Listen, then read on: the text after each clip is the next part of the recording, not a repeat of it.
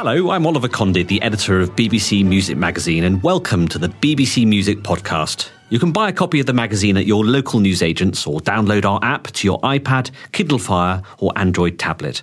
And for the latest music news and more, head to our website at classical-music.com.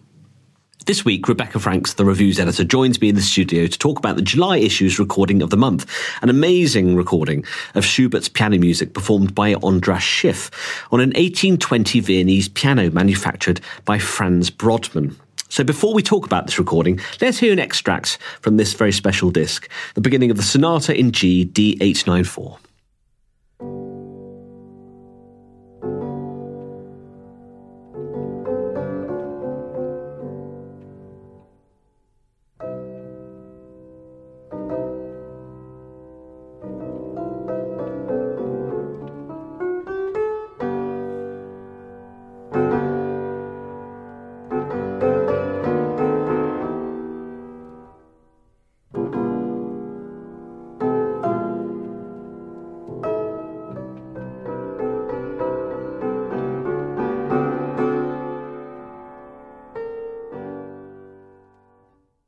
I think this is where scholarship, research, musicianship and beauty sort of come together in a beautiful whole, don't you think? It's such a wonderful sound and unique sound, I think, that forte piano. Very subtle, very gentle, very mellow. You have to...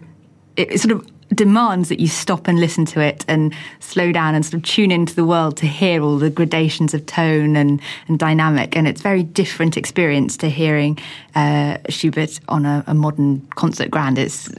They're worlds apart, Absolutely. Both valued, but this is rather special. I mean, you can hear it in the crescendo in that very short extract. You know, the crescendo that barely lifted above mezzo forte, and the sort of gradations are much more subtle, and your ears have to be that much more attuned, I think, to the differences in dynamics.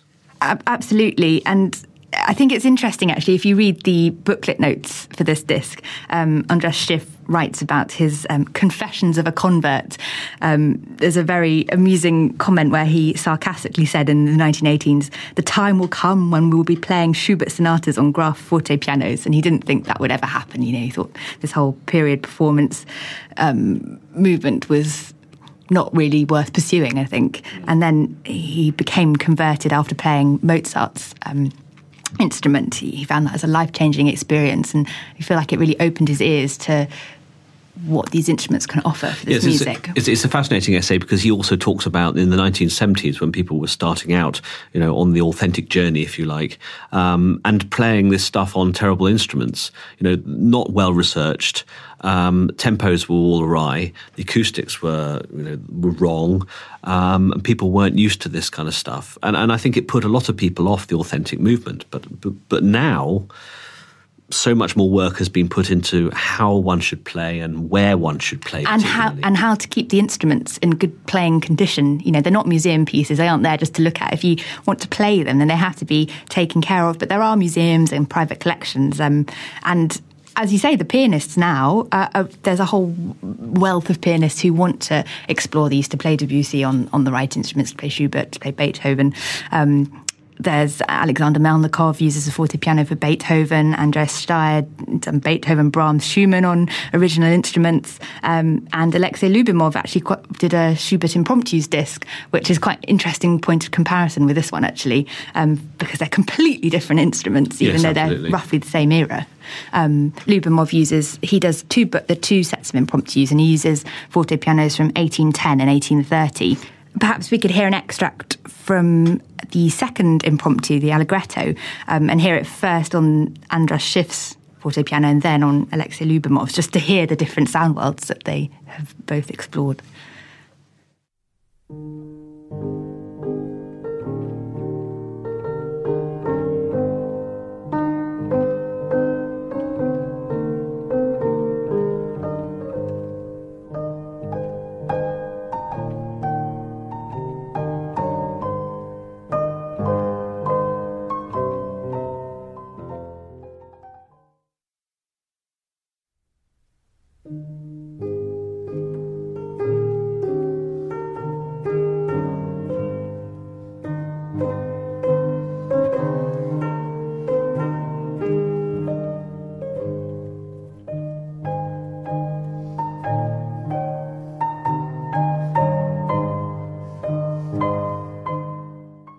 I think that what that goes to show is that the world of the piano is so varied, and we're so used to hearing Steinway after Steinway after Steinway these days, and back in the 19th century, the early to mid 19th century, one piano was not like another. I mean, you heard one piano and you heard the work in an entirely different light if you heard it on another make, and there wasn't this sort of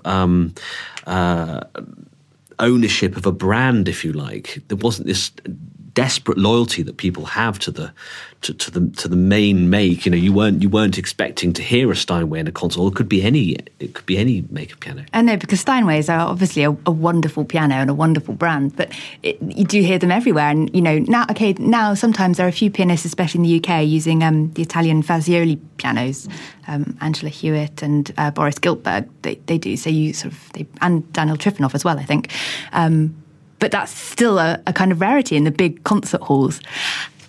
But then I suppose as well with these, with this particular instrument, it probably wouldn't transfer that well to a big concert hall because it's such an intimate, small instrument. And actually it sort of takes you back to the sort of the music itself, to use that phrase, that this is not public music, really. It can be because it's sort of transcendental in a way, but it's actually very private and very intimate music, written late in Schubert's life. And you need perhaps that smaller space as well to match the instrument. It's not just... I mean, certainly there's a plea by András Schiff for anybody performing this music to play, I mean, all piano students to play forte pianos and even clavichords, you know, because the technical challenges of these sonatas become entirely different.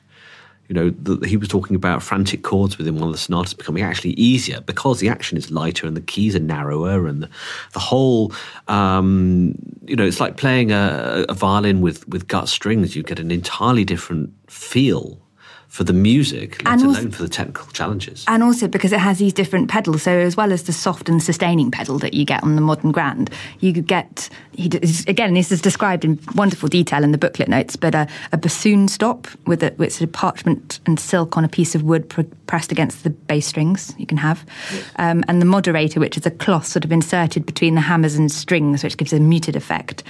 And again, the soft pedal and sustaining pedals, they're quite different as well, because the sustaining pedal now, you know, you can instantly hear that and it makes a much more resonant sound. And you probably wouldn't want that for Schubert or Beethoven at all. You want a much lighter effect. And it really does bring into sharp focus Alfred Brendel's commentary that Beethoven was composer, was like an architect as a composer, yet Schubert was a sleepwalker. And his music does seem to be slightly more soft-focused. And when you hear it on this instrument, it all seems to make sense. This music sort of drifts along and you get the odd moments of drama.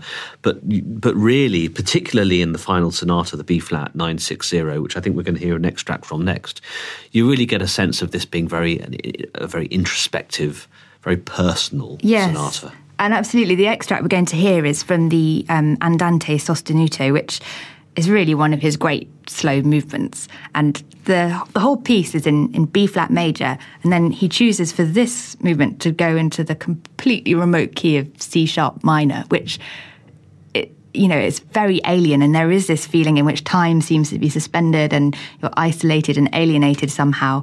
And actually the way that Schiff plays it, it's all very almost metronomic, really adds the tension of it.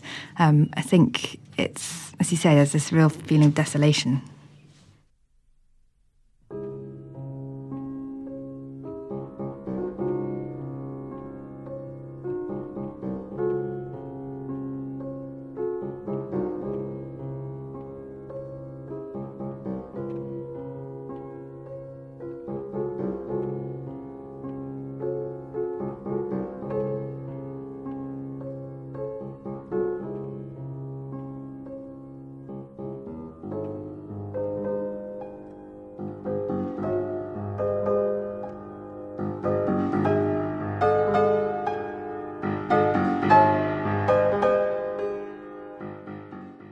I think that extract, the Andante sostenuto from the sonata in B-flat 960, I think really goes to show just how much of a brother to the harpsichord this instrument is. You really get a sense of almost the hammer plucking the strings. It's almost guitar-like in its sound, much more gentle, much more sort of, I suppose, salon-like, intimate.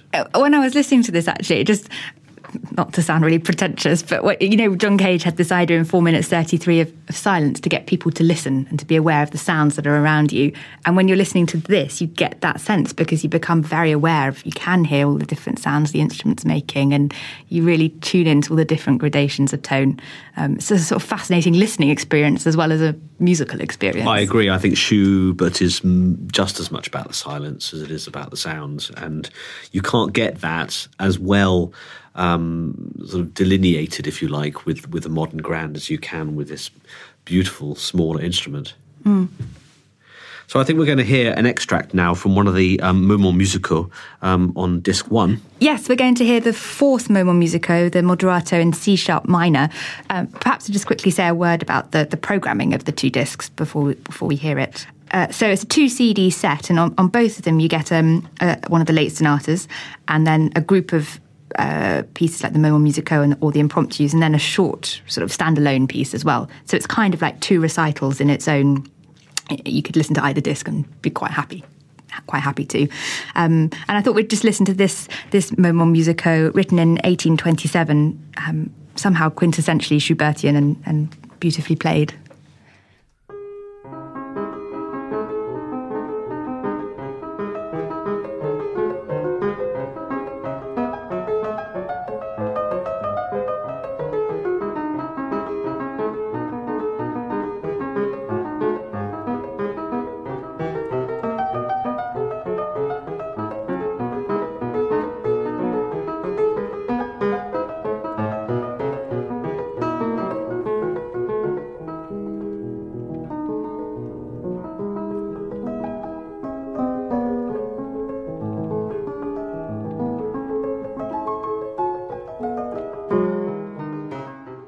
I love the impishness of that sound, really. The fact that it's slightly more sort of clockwork and more mechanical, and that's the effect, presumably, that Schubert is trying to achieve.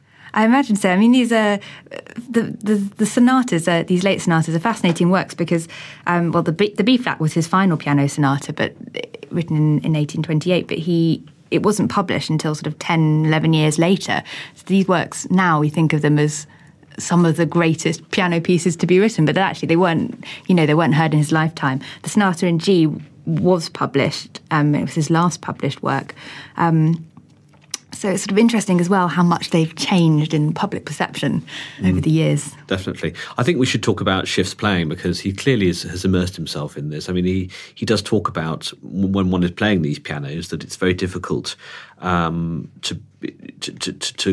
strike the balance between caution and brutality, between the idea of playing and literally tickling the ivories and bashing them to death. I mean, students today, I've heard horror stories of students actually ruining pianos these days because they're trying to play them too loudly. So actually going back to an age where one caressed an instrument, one actually played an instrument rather than hitting an instrument is beautiful to hear, I think. Yes, and he kind of talks about that a bit in the interview, and you can read more of that in the magazine, that actually there's this appetite now for louder, faster, more brilliant, and you need big pianos that are going to cut through.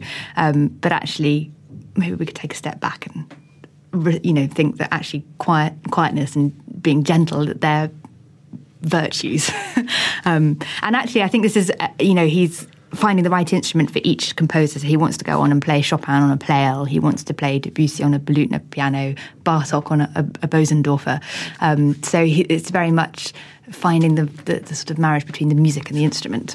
And actually recording these on ECM means that you get superlative recording standards, and which is so important. Wonderful. Really. I mean, you have to get the intimacy coupled with a sense of space. You have to get the right balance in order for this instrument to sing out. Exactly. It's all part of the package, isn't it? You can't just have the instrument and say, well, that's fine. You've got to think about the sources, the repeats of the music that you're playing, and as you say, all the acoustical requirements. I mean, should you hear the mechanics of the piano, or should you hear much more of the sort of the ambience of it? It's like recording any old instrument with a lot of stuff going on. Modern pianos, you don't hear the action because it's so smooth and so developed, and of course here you do. You hear the physical action of the key, operating the hammer, coming up, hitting the string. Should you record that? Well, maybe a bit, but Yeah, I think ECM as well is the wonderful record label to do this on, because it's such a collaborative approach, I think, and such sort of attention to every single detail. It's a great partnership. So that brings us to the end of our discussion of the July issues recording of the month. Join us next month when we'll be discussing the August issues recording of the month. Goodbye. Goodbye. Thank you for listening to this BBC Music Magazine podcast, which was produced in our Bristol studio by Jack Fletcher. For more of our podcasts, visit our website at classical-music.com or simply head to iTunes.